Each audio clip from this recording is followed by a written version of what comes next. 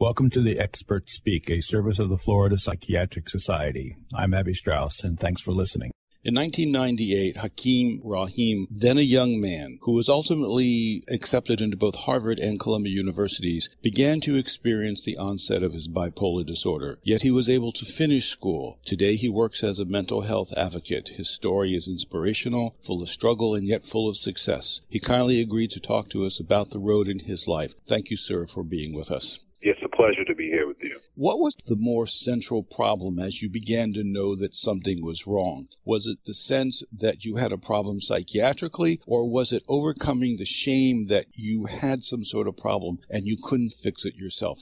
For a little bit more background, I attended Harvard in 1998 at 17 years old, and my first stop with mental illness was that fall of 1998, my freshman year. You're excited to go out, meeting new friends, and hang out for the first time. And boom, I had my first panic attack. I didn't know what to call it, but it was just terrifying. You know, sweaty palms, the room closing in on you. And really my first stop with mental illness was that fall. Terrifying. If anybody has ever had a panic attack for the first time away from home. My second stop was about 7 months later when I had my first manic episode. I had it on campus. My parents picked me up, and I came back to my hometown in Long Island, New York, and I was walking up and down the streets, and I was stopping people at the gas station, stopping people at the grocery, and I wanted to tell them this extraordinary insight I had about life was let your cereal get soggy for 10 minutes every morning, that was a secret to the universe and a secret to all the ailments that you ever had. So I had to share with everybody, of course. My parents sent me to Grenada, and there I plunged into deep depression after being manic for about 2 weeks. I came back to New York my sophomore year. There was a lot more ups and downs, highs and lows, anxiety, depression, and then it culminated at the end of my sophomore year in May of 2000 when I had another full-blown manic episode on Harvard campus.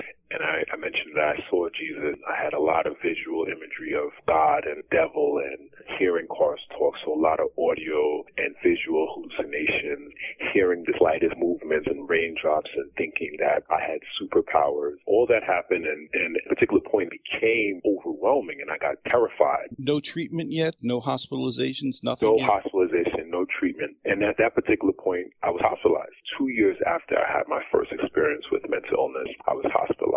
The reason why I share that is because although I had a psychotic break before, neither I nor my parents knew what it was. My parents just thought I was stressed, and they sent me to Grenada. They sent me away, not realizing we did not know what it was. It wasn't until that I got hospitalized and I accepted it.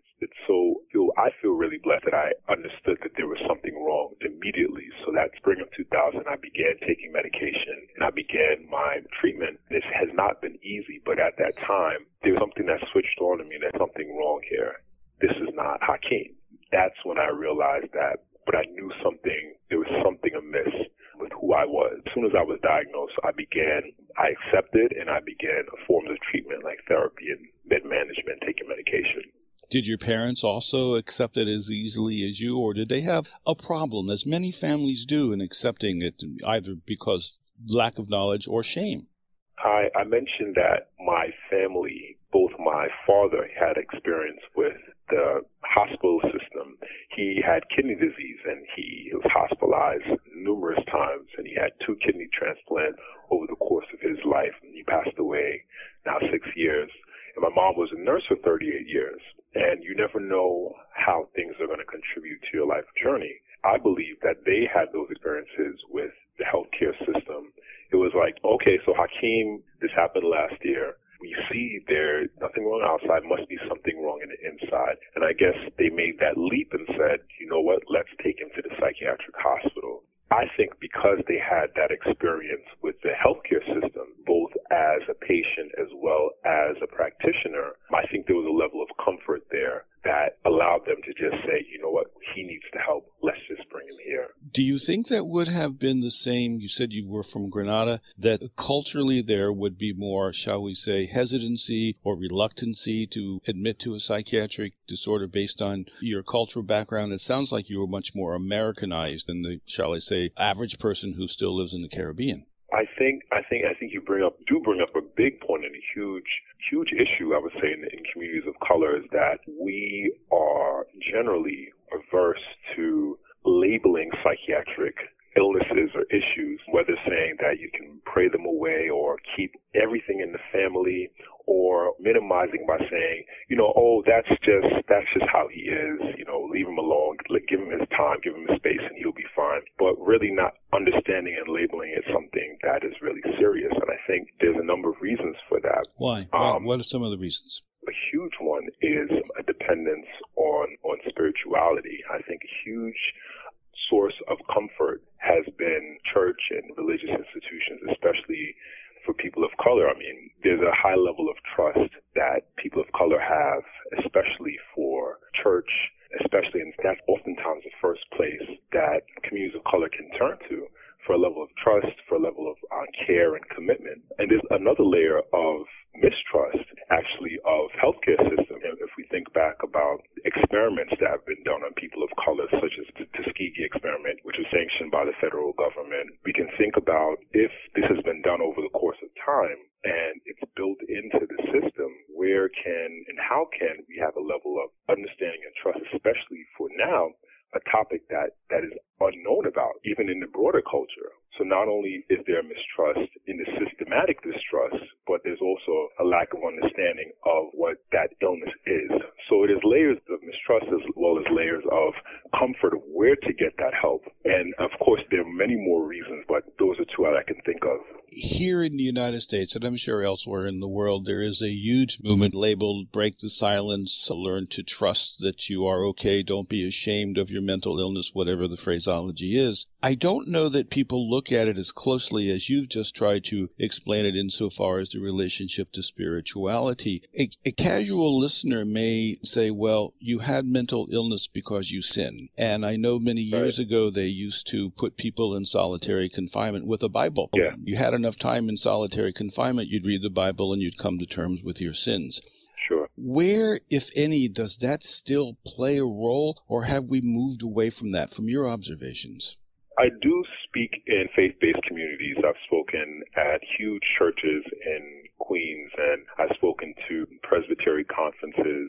And I think there is, from what I've seen, a move towards acknowledgement that their mental illness does exist. And I have a colleague that we do presentations together. He's actually doing separate research on stigma and treatment and care in faith-based communities. He's doing research in 4 large churches in the New York City area and how to train ministers on how to recognize mental illness and then provide treatment, then refer out. I believe there is an acknowledgement, but yes, there's a long way to go in terms of saying that, yes, spirituality is part of treatment, but it is not the only form of treatment.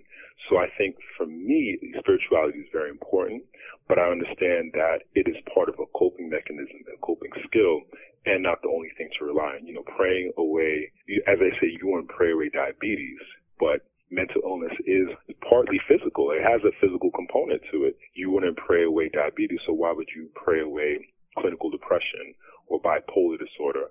So it's really understanding that there's a physicality to mental illness, not only a psychic disorder, but it is a physical component to it. Good point, an excellent point, because your analogy to diabetes is important. We don't see diabetes. It doesn't necessarily change behavior in a way that manic and thinking that you need to soak your cereal for 10 minutes has some sort of symbolism. So visually it has a different gestalt, so to speak. When you speak to these groups, are they mostly teenagers? Are they adults? What's their response?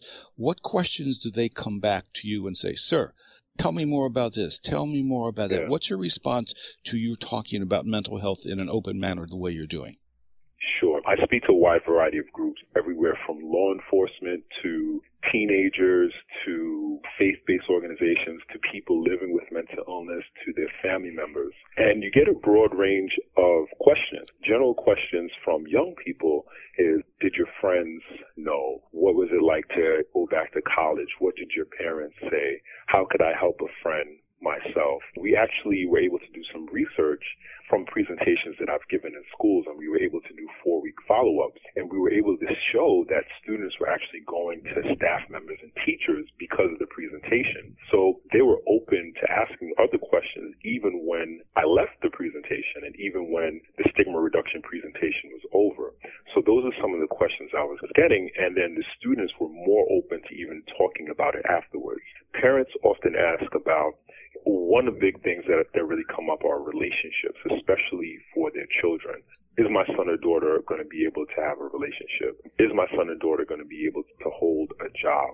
What's going to happen when I'm not there? Well, those are some central concerns about caretaking and about really how their loved one is going to do, both with job, employment, housing, with their intimate relationships. So there's a genuine concern among parents, like what's going to happen when I'm not there? And teachers have concerns about in their classrooms, how can I notice mental illness in my classroom?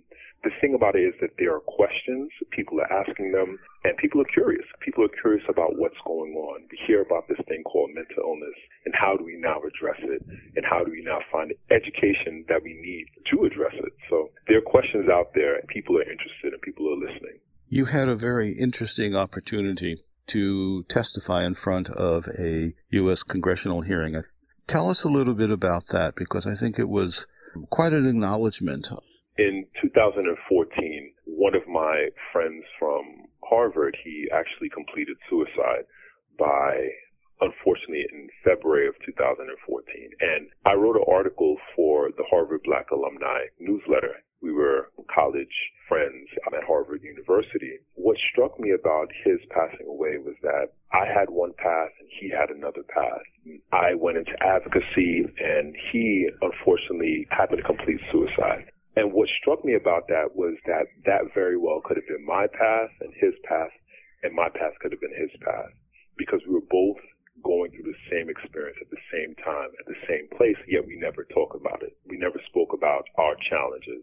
That really hit me to the core and really, really affected and impacted my work. Now I was moved to share again, now with a broader community, my professional community, my experience with mental illness. And from there, from writing in the newsletter, my friend who worked with a congressman said, you know what, we may need somebody to share their personal story in front of this committee. And this was the Helping Families in Crisis Act bill that I testified for with Congressman Murphy in the Oversight and Investigation Committee.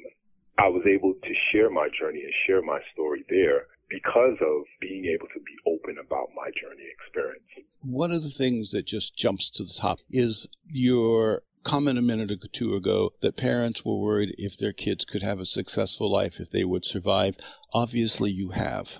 I'm thankful to hear it as just having met you, but I can also imagine you and your family and friends are even more thankful that treatment does work. And it's not 100%. I know we always have to say that, and we have more work to do and all those standard little caveats. But the thing is that we are so much better. And listening to you is such a testimony to what good treatment, putting a little energy and time into it can be productive. It's wonderful. I downloaded the audio testimony before the committee, and I'm going to attach it to the end of this interview. So if people just want to stick around and listen to your actual testimony, it's there. They don't have to go elsewhere.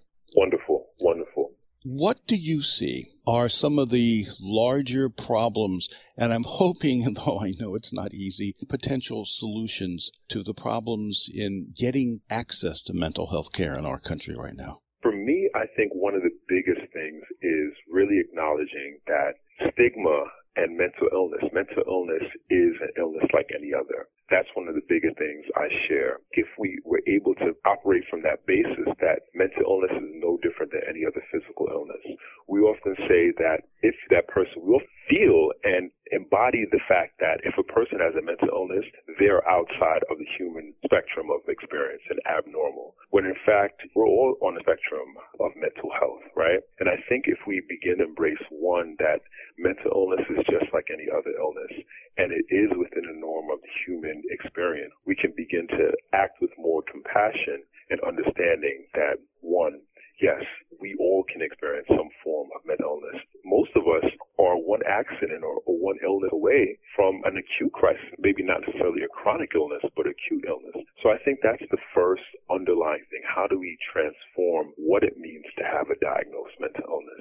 And I think if we begin to address that stigma, it will begin to reduce the threshold for people actually going to receive treatment and wanting to understand it. But I think at a very core level, it's how we think about it, how we talk about mental illness. At the very first, we have to address that. I agree. I can't offer any countering argument. One of the things that we need to do as advocates for mental illness, and it's always very pathetic and very painful, but is that the notion of mental illness never hits the media until there's something horrific that happens. And the school shootings are often associated either directly or indirectly, properly or improperly, to some mental illness issue. And those poor folks do not represent the average person with mental illness. That's right. We have to be careful not to generalize. That's right. If I may, I think that the point that we're at now, it's getting so conflated that I heard on NPR they were doing interviews at gun shows, and the first thing that people were mentioning is that we don't need stronger gun control laws. We need to control people who may have a diagnosed mental illness. And in fact, people with mental illness, as you already know, are more likely to be the victims of violence as opposed to the perpetrators. And the fact that 1 out of 4 adult Americans, maybe more, 1 out of 5 adolescents, and I say in my presentations all the time, if 1 out of 5 young men or young women were violent, if 1 out of 4 adults or men or women were violent, society would crumble. So obviously there's not a direct correlation between a diagnosed mental illness and somebody's level of violence. But I think we have over-associated that. That's for the lack of understanding and the stigma. And I think until it hits home, and you're right, until it hits home, it's easy to say it's the other. But one of the things I say is that stigma is never about the other. It is about ourselves and how we see ourselves and how we see other people. And until we can have compassion for the others, I think that stigma will continue to persist. So true. So very true. Hakeem Rahim is a mental health advocate, but he speaks from two positions. One as just the advocate for a condition that he sees in the world, and probably more powerfully, it is a position that he personally experiences. Sir, thank you so much. This has been very interesting. You're quite welcome. You, sir, are truly changing the world. What follows next is the recording from March 26, 2014, the House Subcommittee on Oversight Investigations, which is part of the House Energy and Commerce Committee. Mr. Hakeem was part of a panel that gave testimony. This is that testimony. Mr. Rahim, you're recognized for 5 minutes. Chairman Murphy, Ranking Member DeGette, and members of the subcommittee. My journey with mental illness began in 1998 during my freshman year at Harvard University. That fall, I experienced a terrifying panic attack. In that episode, I had heart palpitations, sweaty palms, and dizziness. Yet I did not know it was an anxiety-induced state. What I did know, however, was the deep terror I felt. My journey continued when I had my first manic episode. During the spring of 1999, I roamed the streets of Hempstead, New York, possessed with a prophetic delusion that I had to share with any and everyone I met. Concerned, my parents sent me to my father's homeland of Grenada to relax and be with family. However, while there, I plunged into a deep depression. I returned to Harvard that fall and struggled through the year battling anxiety and depression. In the spring of 2000, I was consumed by my second manic episode. My next 2 weeks were filled with sleepless nights and endless writing sessions. I showered less frequently and ate sporadically. During this manic episode, I experienced psychosis. I had visions of Jesus, heard cars talking, and spoke foreign languages. Upon hearing my condition, my parents rushed to pick me up from Harvard's campus. That same evening, my parents decided to take me to a psychiatric hospital in Queens. When we arrived to the emergency room, I was taken to the triage area. Over the next few hours, I was held in a curtained room in the ER. I tossed and turned and remained restless, as now I had not slept in 24 hours. My parents sat in the curtained room with me until I was admitted to the hospital later that night. Accompanied by 2 hospital aides, I was transported to the psychiatric ward in a hospital van. I walked through a dimly lit ward door and was met by approximately 6 staff members. They gave me a hospital gown, requested that I change into it, and encouraged me to relax when I noted my agitated state. They noted my agitated state. When I continued to toss, the staff stated that they were going to put straps around my arms and legs. After placing the straps, they then said they were going to give me a sedative to help me sleep. I felt a prick in my upper arm. The next morning I awoke, drowsy and unable to speak. I walked to the common room of the ward. I sat down and began to hold my breath. I received another sedative. I was hospitalized for 2 weeks. The first week is a blur due to my mental confusion and the psychiatric medication administered to me. However, I do remember some of my experiences. I interacted frequently with staff and the other patients. One staff member I felt an affinity towards and spoke with him frequently. He advised me to focus on getting better and not to come back to the hospital as so many other patients had. My psychiatrist on the ward diagnosed me with bipolar disorder, and I briefly explained that I would be on several medications. Upon my release from the hospital, I found and met a psychiatrist in Brooklyn. During my hospitalization, I accepted my illness and began my arduous road to recovery. Cannot pinpoint what triggered me to my immediate acceptance, but I'm grateful that it did not take years for me to obtain insight. Over the course of my 16-year journey with mental illness, I've simultaneously embraced my diagnosis and realized that I'm more than a label. I've embraced that I am more than medication, therapist appointments, and support groups.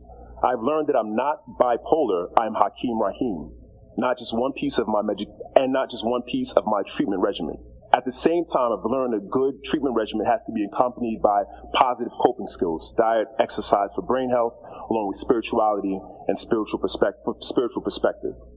The biggest challenge I faced to getting where I am today was openly acknowledging my mental illness. For so long, I felt a deep and personal shame for having bipolar disorder. This shame was so entrenched that I felt uncomfortable sharing my diagnosis with close friends and even family members. In 2012, I decided to speak openly and join NAMI's Inner Own Voice program. Through the Inner Own Voice program, I have shared my story with over 600 people, including individuals living with mental illness and their family members. Currently, I'm the NAMI Queens Nassau Let's Talk Mental Illness presenter.